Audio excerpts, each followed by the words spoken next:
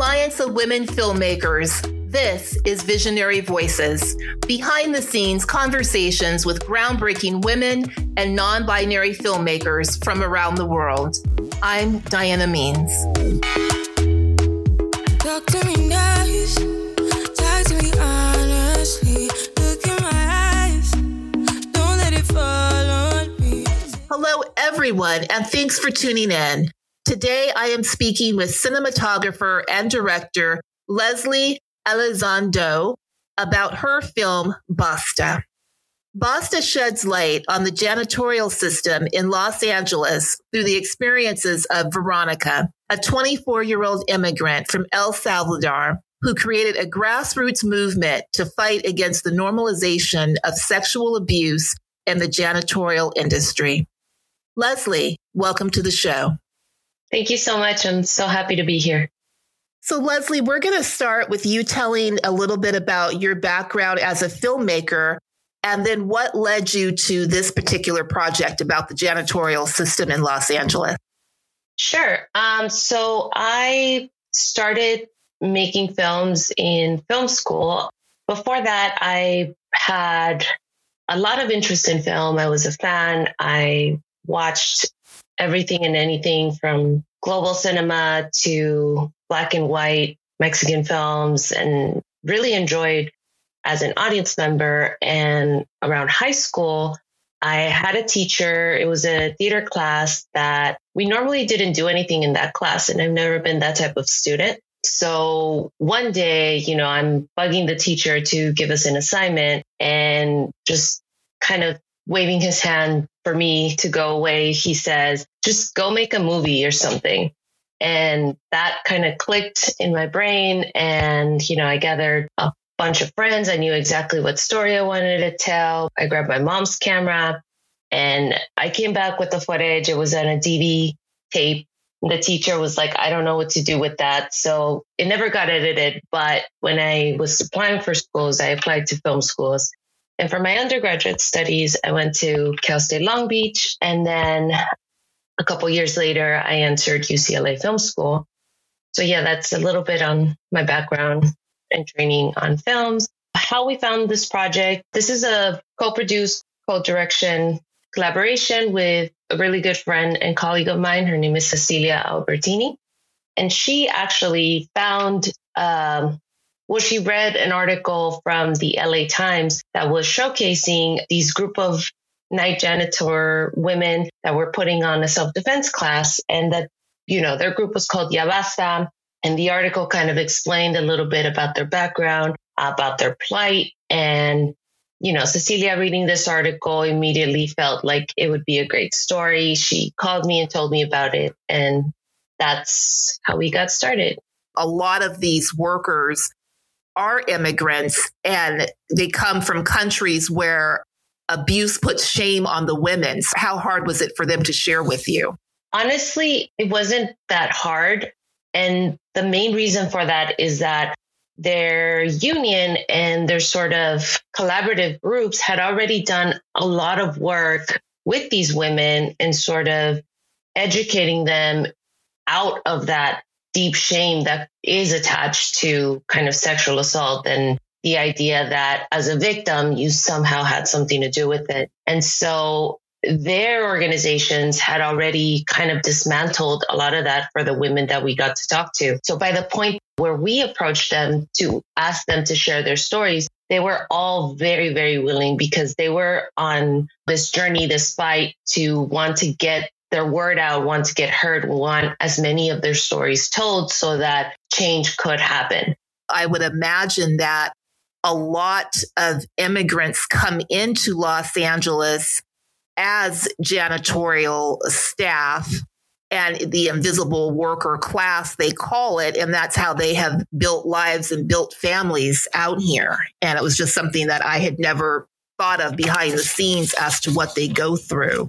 I know in September, and part of what Veronica's fight was to get a bill passed, the bill AB 1978, which was signed, and it mandates all California employers to provide sexual harassment prevention training and to all janitors, and that they must hold registries that monitor abuse. Do you know if the statistics have changed at all?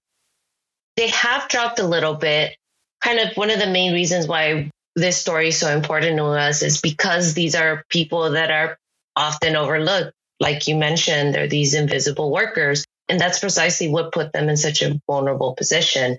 You know, coming into these high-rise buildings, these business office areas that were empty by the time that they got there to clean. For the most part, each floor is assigned to one person. And about 80% of the workers, between 80 and 70%, at least when we were making the film, are women. And probably 90% of their managers, of the overseers, are men. And that was precisely where the kind of power imbalance was happening, where you had these women working by themselves in an entire floor being accosted by their superiors. And the fact that most of them are of mixed status, they are undocumented, that was kind of the key to the extortion from, the perpetrators. Does this bill, AB 1978, does it also hold the buildings accountable if anything happens to the women while they're working? I'm not sure, but that was another issue that was kind of at the center of their fight, because the cleaning staff is usually a company that's hired out. It's not part of the building. And also it's not part of kind of the companies that are running off of that building, right? I mean, most high-rise buildings in Los Angeles aren't necessarily owned by one company. You have multiple companies operating out of the same building. And so the building hires a cleaning company. So essentially, while the silence was broken, while kind of trying to figure out what can we do to protect these women, there was a lot of kind of pointing at each other from, the companies operating from these buildings, from the building owners, and then from the cleaning staff of like, well, it's like your fault or you're a blame. And they just didn't want to take accountability that it was a combination of the system in which these people are hired and sort of left kind of vulnerable. But yeah, I wouldn't be able to answer whether like AB 1978 specifically holds either the building or, the companies accountable. Now, in your documentary, you feature the center Basta that Veronica co-founded. Did she talk to you at all about how she raised the money for the center, and where is the center located? And how do they get the word out to other janitors to come to the center? So the center essentially is funded by SCIU, the workers union. The great thing about essentially this whole story and sort of the rise of, these women, including Veronica, telling their stories and being supported is because the union kind of rised up to the occasion. They were not aware that over, 70% of night janitors were or had experienced, assault and rape in the workforce. And when they realized, and the way that they realized is there was kind of a public television, like documentary crew that did like a 1-hour special on these night janitors. So the union members and the union directors saw this documentary and held, a meeting with a lot of their union workers and essentially kind of asked, what can we do? And so it was very much supported by their union. And so the Basta Center is inside of the SEIU headquarters in downtown Los Angeles. And the way that they get the word out is very basically they send out these promotoras, these women that are part of the Basta organization, into workspaces, because they know that, if they mail literature to the companies, they might, it's not in their best interest to educate their workers on their rights, unfortunately. So they have people, boots on the ground that go into these spaces and talk to the janitorial staff. Another, huge kind of problem with the whole situation is because these women are of mixed status, about in 80 cases, that were reported to the union, only one was reported to the police when we were making the film. It's truly awful. And you would think like you would go to the police first, but I mean, the fact that they are undocumented, these workers are very afraid to go to the police and sort of identify themselves, even as being victims. And that's what Basta is trying to change and has been working to change, because if it doesn't go into a legal investigation, the perpetrators are going to keep doing what they're doing. So that is startling. Out of 80 reported cases, only one of them ended up being reported to the police. And is that because of undocumented status that they don't end up reporting? Absolutely. It's the fear that their immigration status is going to be jeopardized somehow. Even though they are the victims, might start getting, deportation proceedings. And essentially that's the biggest fear, that they're going to be deported back to their countries, lose everything that they worked for here. A lot of these times, if these people get deported, it usually happens without notice. They sort of get picked up in a random place on their way to work.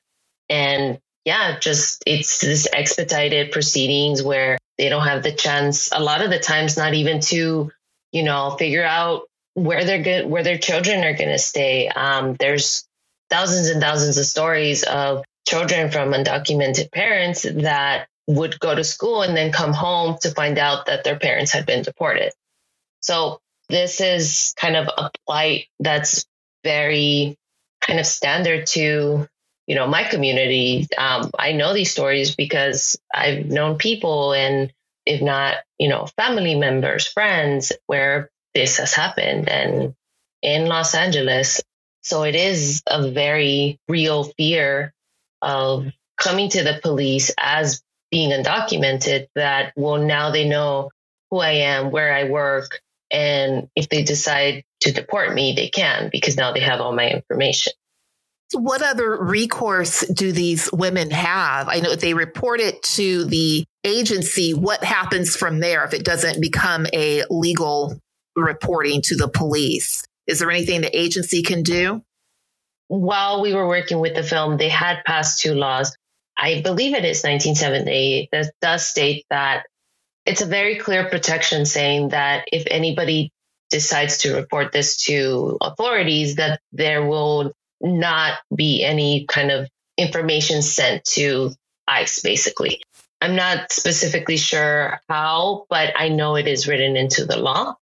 So that's one of the things that when people come in to report at the union, they do let them know, because this law has passed. If you do decide to report, when you decide to report, you are protected. You will not be held accountable for your immigration status, and, have all of that happen to you. Another thing, too, is that, again, these are people coming out of very vulnerable situations and also having experienced a horrific work situation.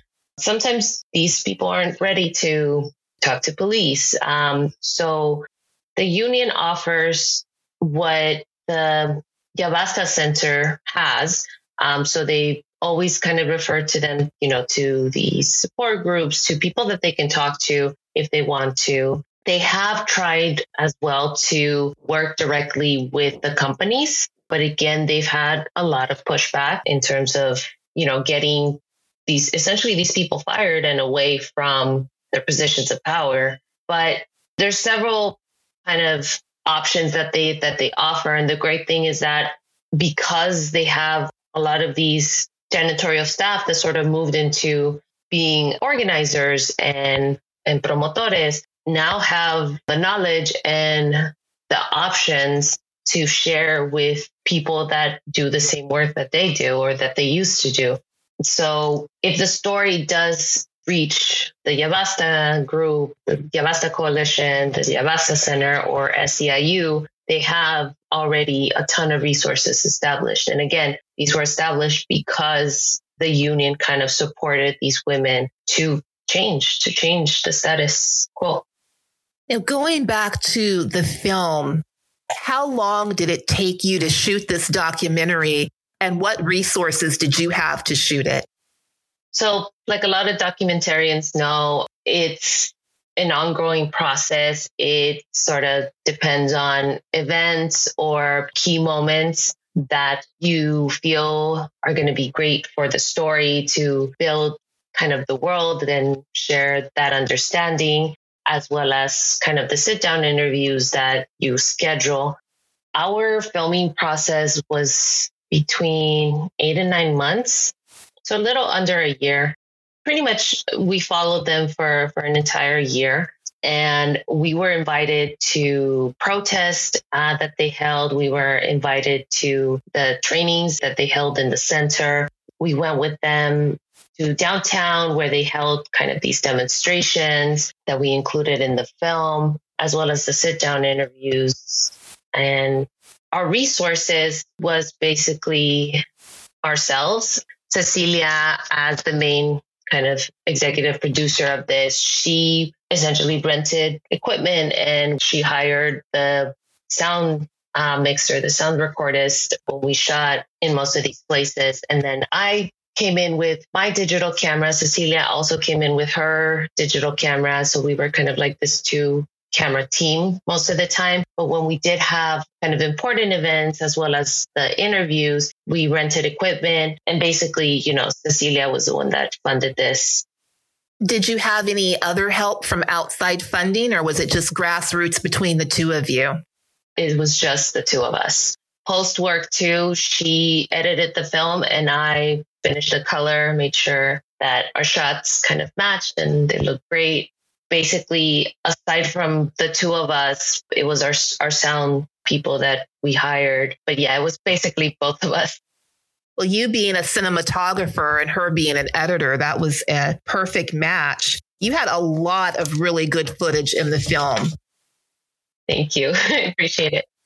That's understandable that it took, and that was part of the reason I asked that question, because it seems like you spent a vested amount of time with the women and with the Basta organization, following them to get all of that great footage. So it took about a year. Mm-hmm. It took about a year to get all that footage. We were so lucky that year they had a ton of things going on. The Basta Center was kind of completed toward the end of that year. In between that year, they also funded essentially a theater performance. So they brought in, and she's actually a good friend of mine. They brought in Janae Godoy, who kind of helped these women write a script, rehearse them, develop the costumes, the scenery, and I think it's an application process. I'm not sure how the theater works, but they kind of got into the Hollywood Fringe Festival. And that's a festival that funds productions. So for 2019, they put on this beautiful theatrical production in one of Hollywood's theaters. And we got the opportunity. By that time, we had very much established our relationship. So we were also there, to support and to watch this amazing performance.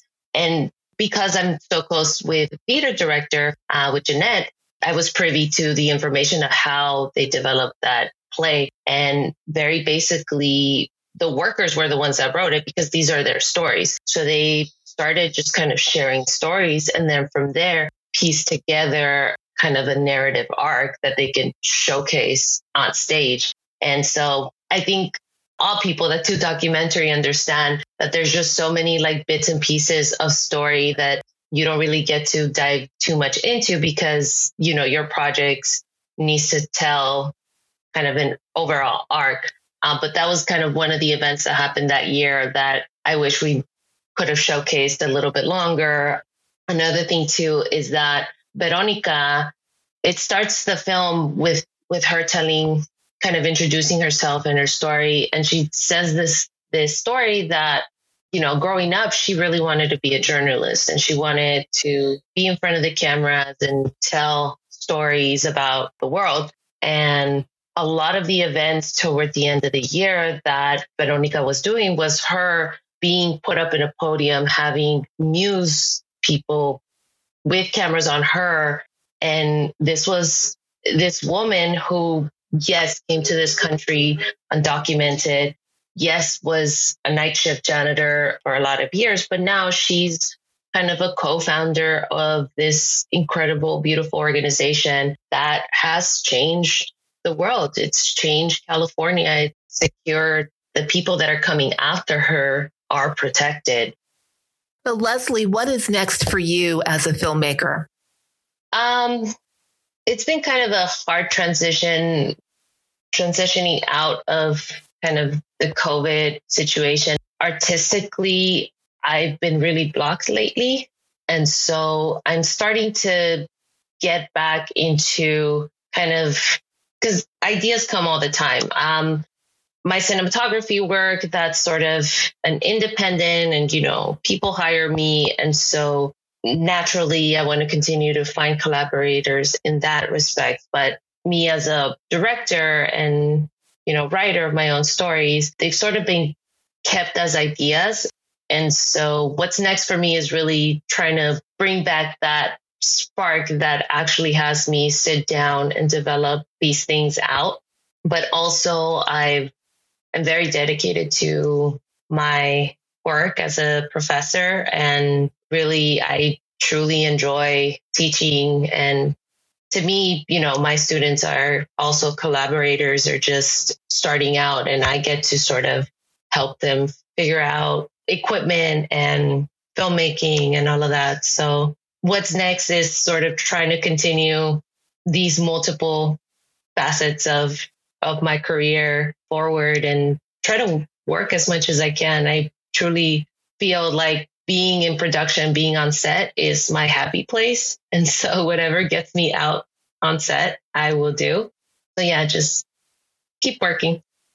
You are probably the 10th filmmaker that I have interviewed that has said being on the set is my happy place. And I can completely connect with that as well, because that is also my happy place, other than talking to amazing filmmakers like yourself. Well, thank you so much for your time today. Thank you for your film, your work with Women Voices Now, and just all that you do. Thank you so much. Thank you so much for having me, Diana. It's a true pleasure to be part of this podcast. And yeah, it's amazing the work that you do as well. So thank you. Thank you. Alliance of Women Filmmakers is proud to partner with Women Voices Now to present this podcast. Women Voices Now uses film to drive positive social change that advances girls' and women's rights globally. For more information about Women Voices Now, visit womenvoicesnow.org. To learn more about Alliance of Women Filmmakers and other organizations that we partner with, please visit lawomensfest.com.